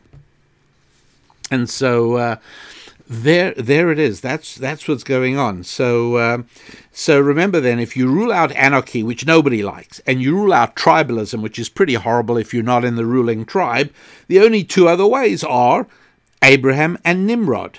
Freedom, self-accountability, independence, economic ownership, privacy. Alternatively, you can go the materialistic way: centralized government, socialism, tyranny, increased government control, diminished freedom, diminished independence, no private ownership of wealth. That is the choice. Now, for just a moment, let's go back to the cow and the farmer talking. You remember that little thought experiment there? And the farmer says, sorry, I'm the farmer. You'll give me everything in exchange for which I'll take care of all your needs. This is the kind of deal that centralized government tyrannies make with their citizens. You work, you get what you need to keep body and soul together, but everything else belongs to us. That's what they say. And so the farmer is a very good metaphor for that centralized governmental role. So is the zookeeper, by the way. What does a responsible zookeeper do when, after he feeds the lions, he comes back a few hours later and notices that one big old lion has gathered all the meat that he gave out to the rest of the lions in one big huge pile in front of him? He's keeping all the other lions away. They're hungry. He's got all the meat. What does a responsible zookeeper do? If he discovers that when he put out all the feed for the elephants, one elephant gathered all the feed to himself, all the other elephants sitting around looking hungrily at the big elephant who's taken all the food, well, the responsible zookeeper goes out and redistributes the meat. A responsible zookeeper goes out and redistributes the feed for the elephants. In other words, my dear happy warriors, I, Rabbi Daniel Lapin, your rabbi, if I were suddenly persuaded that we are on this planet not because God created us in his image and put us here. There's no God.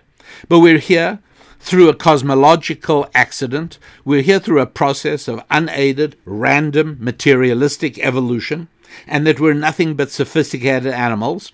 I'll tell you, I will be the first to preach and practice redistribution of wealth. Of everything. It's the only moral thing to do. If we are nothing but animals, that means we're incapable of creativity. If we're nothing but animals, it means that whatever food there is has to be hunted or gathered. And there's no reason why any one person animal should have any more than any other person animal. But if in fact, and another thing we should also bear in mind, and that is that if we're animals, then we all have exactly the same needs and desires. Human beings are very different, right? With human beings, you've got the human being who loves eating out in restaurants. You've got another human being who loves cooking at home. You've got another human being that loves sending his children to government indoctrination camps, public schools. And you've got other human beings who love homeschooling. There's uniqueness. That's why God gave us fingerprints. I don't call them fingerprints. I call them soul prints, because they dedicate themselves to the proposition that each one of us is a unique and different soul. So if you got hold of my DNA and you constituted and cloned a Rabbi Daniel Lapin, he'll look just like me. Unfortunately, it's just a reality. He will, but he won't be me. He won't think like me. He won't dream like me. He won't share the same aspirations I have, because you cannot clone a soul. A soul is where our uniqueness lies. And so animals not having that, sure, every animal, every lion wants the same amount of meat proportional to his weight. Every elephant is a herbivore, wants the same amount of hay proportional to his weight. There is nothing else. And there is no innate animal desire to accumulate wealth. Obviously, squirrels that gather food and store it away for the winter because they're going to semi-hibernate, that's not gathering wealth. We all understand what that is, just to clarify. But persuade me that we're here because of a random accident where primitive protoplasm mutates and grows and evolves over billions of years to become bookkeepers and ballerinas, as I say.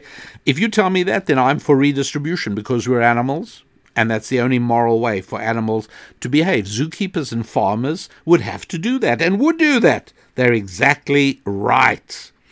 So if we're nothing but animals, there's no reason why anyone should have any more than anyone else.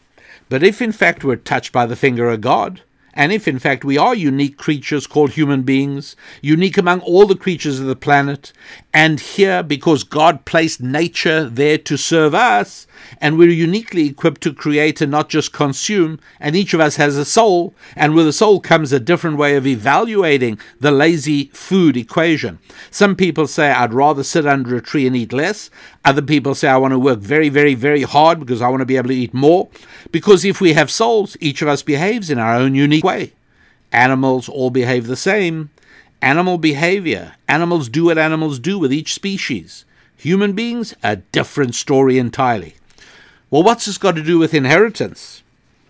Well, the way you answer that basic philosophical question of why or how human beings are here would have a lot to do with the inheritance tax that is applied to people's possessions when they pass on. Allow me to explain quickly. If indeed the answer to the existential question of how did we get to planet Earth, and the answer is that we're only here by a lengthy process of unaided, materialistic, random evolution, then that means we're nothing but animals, as I've said before. And it's pretty obvious, it's straightforward, it follows very simply that if primitive protoplasm became amoebas, and amoebas turned into turtles, and turtles became orangutans, and orangutans turned into people, then people are just a little further advanced than orangutans. That's all. But we're basically animals. And if we're basically animals, then any specific special contact between us and our children is nothing but a false conceit. There's no truth to it. After all, when did you ever see a dog that recognized its puppies? When did you ever see a dog go up to another dog and say, aren't you my son? Talking about male dogs, right? Obviously, there's a connection between puppies and their mothers. But after a little while, even that goes away. There's no such thing. Even the connection between an animal and its mother lasts for only a short while and then it's gone. But the idea that this particular creature, touched by the finger of God, retains a relationship between parent and child till life separates them, or till death separates them, that's unique to humans. No other creature does it. A very awkward fact for materialists. People who shape their worldview based on a materialistic approach that everything is only biology and materialism, and nothing is real that can't be seen or tasted or touched or worn or driven, and that science explains everything and provides truth. And, right now, the United States of America and other countries with the COVID thing are seeing a lot of that. We must follow the science, as if human beings have no other needs other than the scientific. Little by little now we start hearing of American governors saying, the loss and the suffering, and in many cases the ill health that comes about through financial stress because we've closed up the economy. Hey, you know what? Maybe that means something as well. But you see, they don't listen to that. They're only listening to the epidemiologists, right? And that is how this damn panic began to spread. The whole damn panic is only a result of, we're going to listen to the scientists. Yeah, if you are a materialist and nothing else matters, then those are the decisions you're going to make. And so here again, this is why it is so important that wherever you live, you have to know what people around you are believing. Because what they know is not nearly as important as what they believe. And so people who shape their worldview on materialism and everything is biology and everything is science and everything is materialistic, then those people say, well, wait a second. When a human being dies, it shouldn't be any more relevant to his children than it is when a dog dies to his children. It's just not that relevant to them. You might say it's sad, but it's sad for everybody. The loss of a member of the community, another worker has gone, as well as a member of a tribe. It's same for everybody. And their approach is, look, it's totally wrong that when a person dies, only a tiny, tiny little group of children, namely those that are biologically related to him, should benefit. It's not right. Why should a man's possessions after he dies only go to his children? Right? We're one community. We are communities. We are communists. We are socialists. We're one group of people. No boundaries, no borders, no religions. We're one group of people. We're all animals in a sense. We're just sophisticated animals. And it's surely wrong for any one group to get more than any other group. The only way to treat the possessions of somebody who goes home to the Lord, the only way to deal with the possessions of somebody who dies, is to distribute his possessions among everybody else. Because that's not always practical, we'll have the zookeeper or the farmer take care of it for us. In other words, the government dream is a 100% death tax. Of course, the more polite name for this is the inheritance tax, but it's really a death tax. As you can tell, it is, I know it to be a profoundly immoral thing. Not only because the owner of that, the departed human being, has already paid taxes on all his money. It's his money. He's paid the taxes when he earned it. There was withholding, and he paid property taxes, he paid capital gains tax. It's all been taxed. Now it's his, and he should be able to do whatever he wants with it. If he wants to give it to his children, it should go to his children. But that only works if you believe that human beings are unique creatures touched by the finger of God. But as long as you believe that human beings are absolutely nothing but animals, and we're just sophisticated animals, then there is no particular relationship between people and their children. It's just a biological one. As soon as your children are grown up, just the way when a puppy is developed it can have nothing more to do with its parents, so it is with human beings. Move right along there, fella. By the way, that is why in the early days of Israel, the kibbutz movement took children away from their parents and raised them by the kibbutz in a sort of group area, because the idea was to shatter the relationship between parents and children. That was the goal. It was the idea, that's what they were trying to do, to separate. And that's why it was that in the Stalinist era in Russia, there were rewards and honors for any children that turned in their parents, betrayed their parents. You remember, farmers were supposed to hand in everything they grew. It was supposed to be handed in. In other words, 100% taxation, like the farmer and the cow. Stalin arranged and ruled that every farmer has to hand in everything he grows, and then the local communist apparatus will determine how much each person is going to get. It's all divided up. That's how it worked. And there were some farmers who either felt that they had grown it and worked hard for their crops and they wanted to keep enough for their families before they handed in the rest. Then their children betrayed them, and those children were rewarded, and the parents were executed. During the days of the Soviet Union, they had many statues of a little boy called Pavlik Morozov.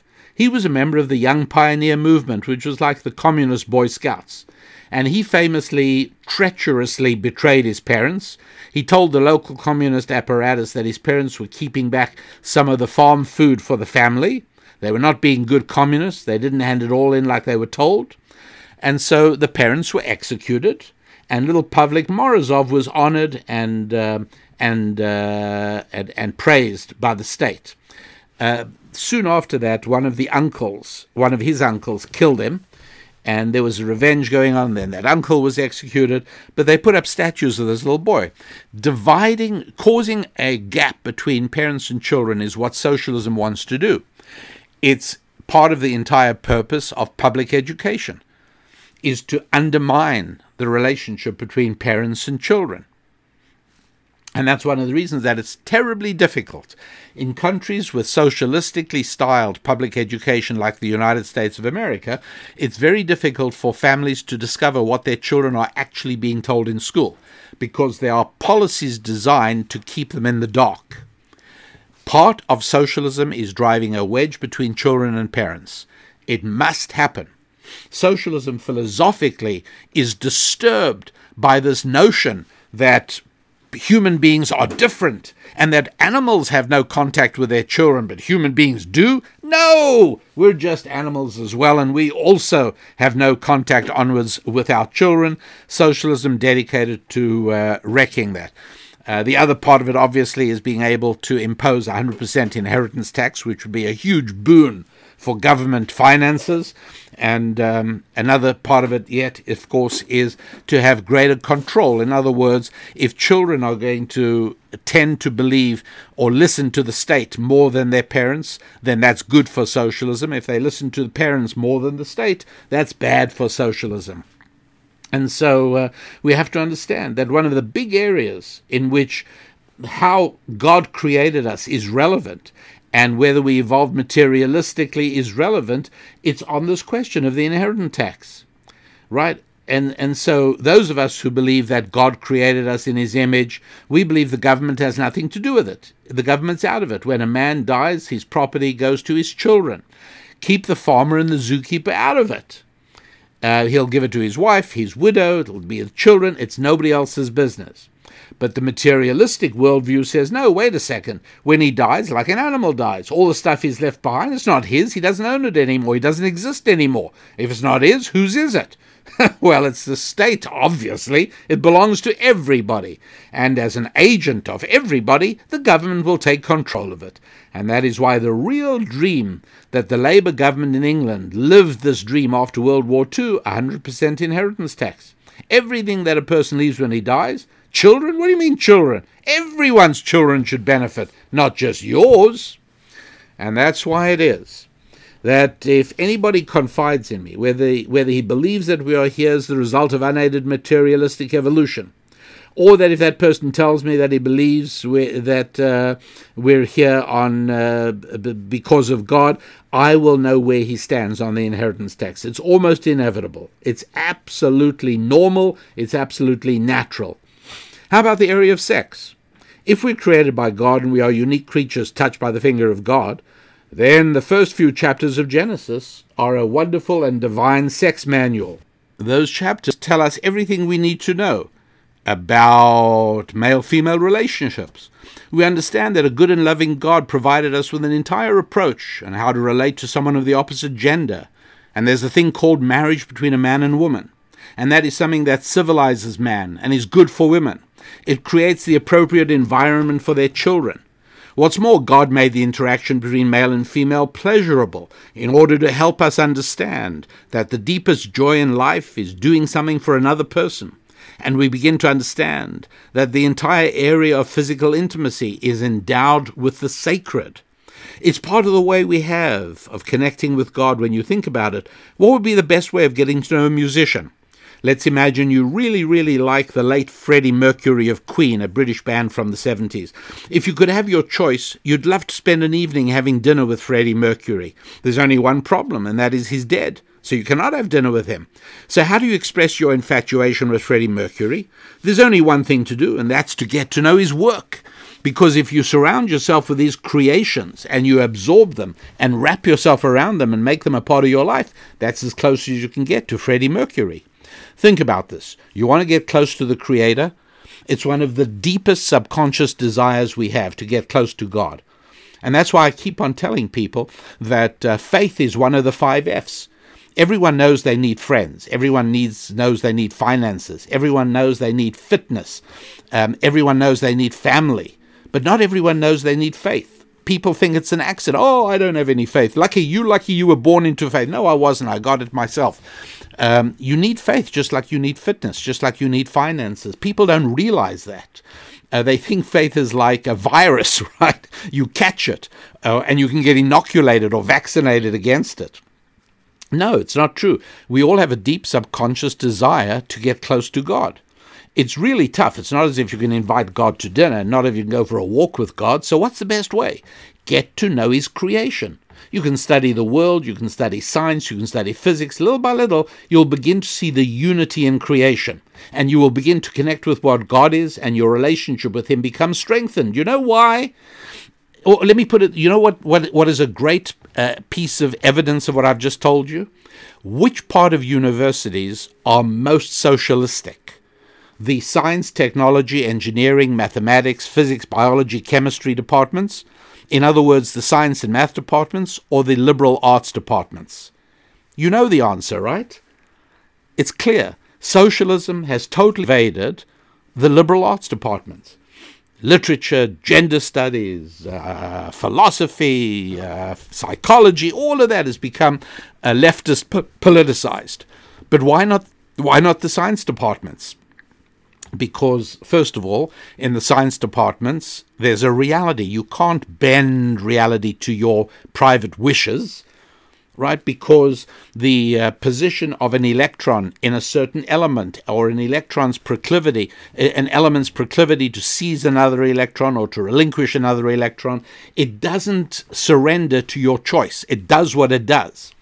And so there's a reality, and reality connects you with faith because that is real. And reality keeps you away from socialism because it's unreal. Anyway, if you can't study the world, or for whatever reason it is, you want another way to get to know God, you can look at the apex of his creation. It's all very well looking at mountains and lakes and rivers and trees, but how about looking at another human being? That's the ultimate of God's creation. It's like Freddie Mercury's best song, right? How do you do this? Well, you get to know another person.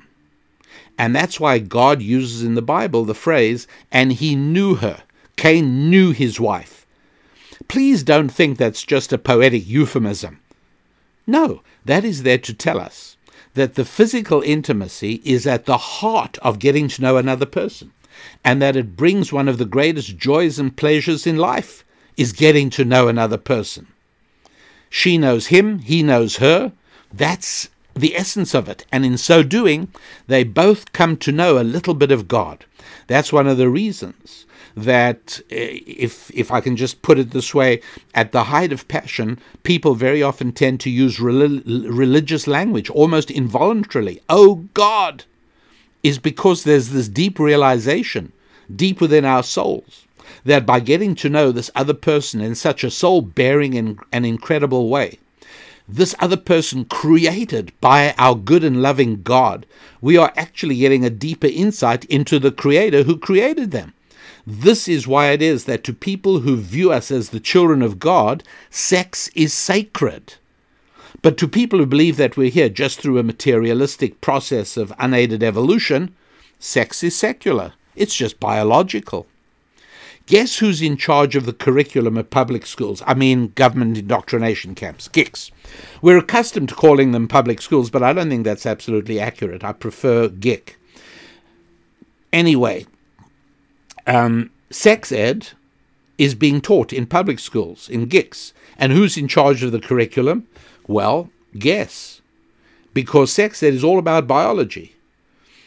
Because they truly, and in a very real way, believe that's the whole story. There is not anything else. The word sacred is absurd. And if there isn't anything else, it's pretty clear, isn't it? Isn't it clear that that's sex, that's what it's all about? That's why it's that if you tell me how you believe on the question of how human beings arrived on the planet, I will tell you what you think about sex. It's pretty predictable. And that's remarkable. So I think that is about as far as we will go for today's program. It's quite long enough, and I hope that you've been able to listen to it in easily digestible slices. I want to make sure that you all do get a chance to become a happy warrior. As I said, you can go to the website wehappywarriors.com, or you can just go to the RabbiDanielLapin.com site. You might want to look at the program I told you about, Tower of Power, Decoding the Secrets of Babel, which is the origins of the socialism that we see around us today. And you have to understand what people are buying into, what they're believing. You might also want to enjoy the delightful little video of how to bake challah, filmed by Susan in Susan's kitchen. And you will want to also get hold of the ebook called The Holistic You. The Holistic You. All of that necessary for you to be able to thrive. Look, things are not simple. I'm taping this in the early months, in the early spring of 2021, and it's not, things are not looking clear, things are not looking smooth and easygoing, but you still have to take care of your life. Nobody else, not the government, not the school teachers, not the bureaucrats. Nobody else cares about your life as much as you do. Nobody else cares as much about your family as you do.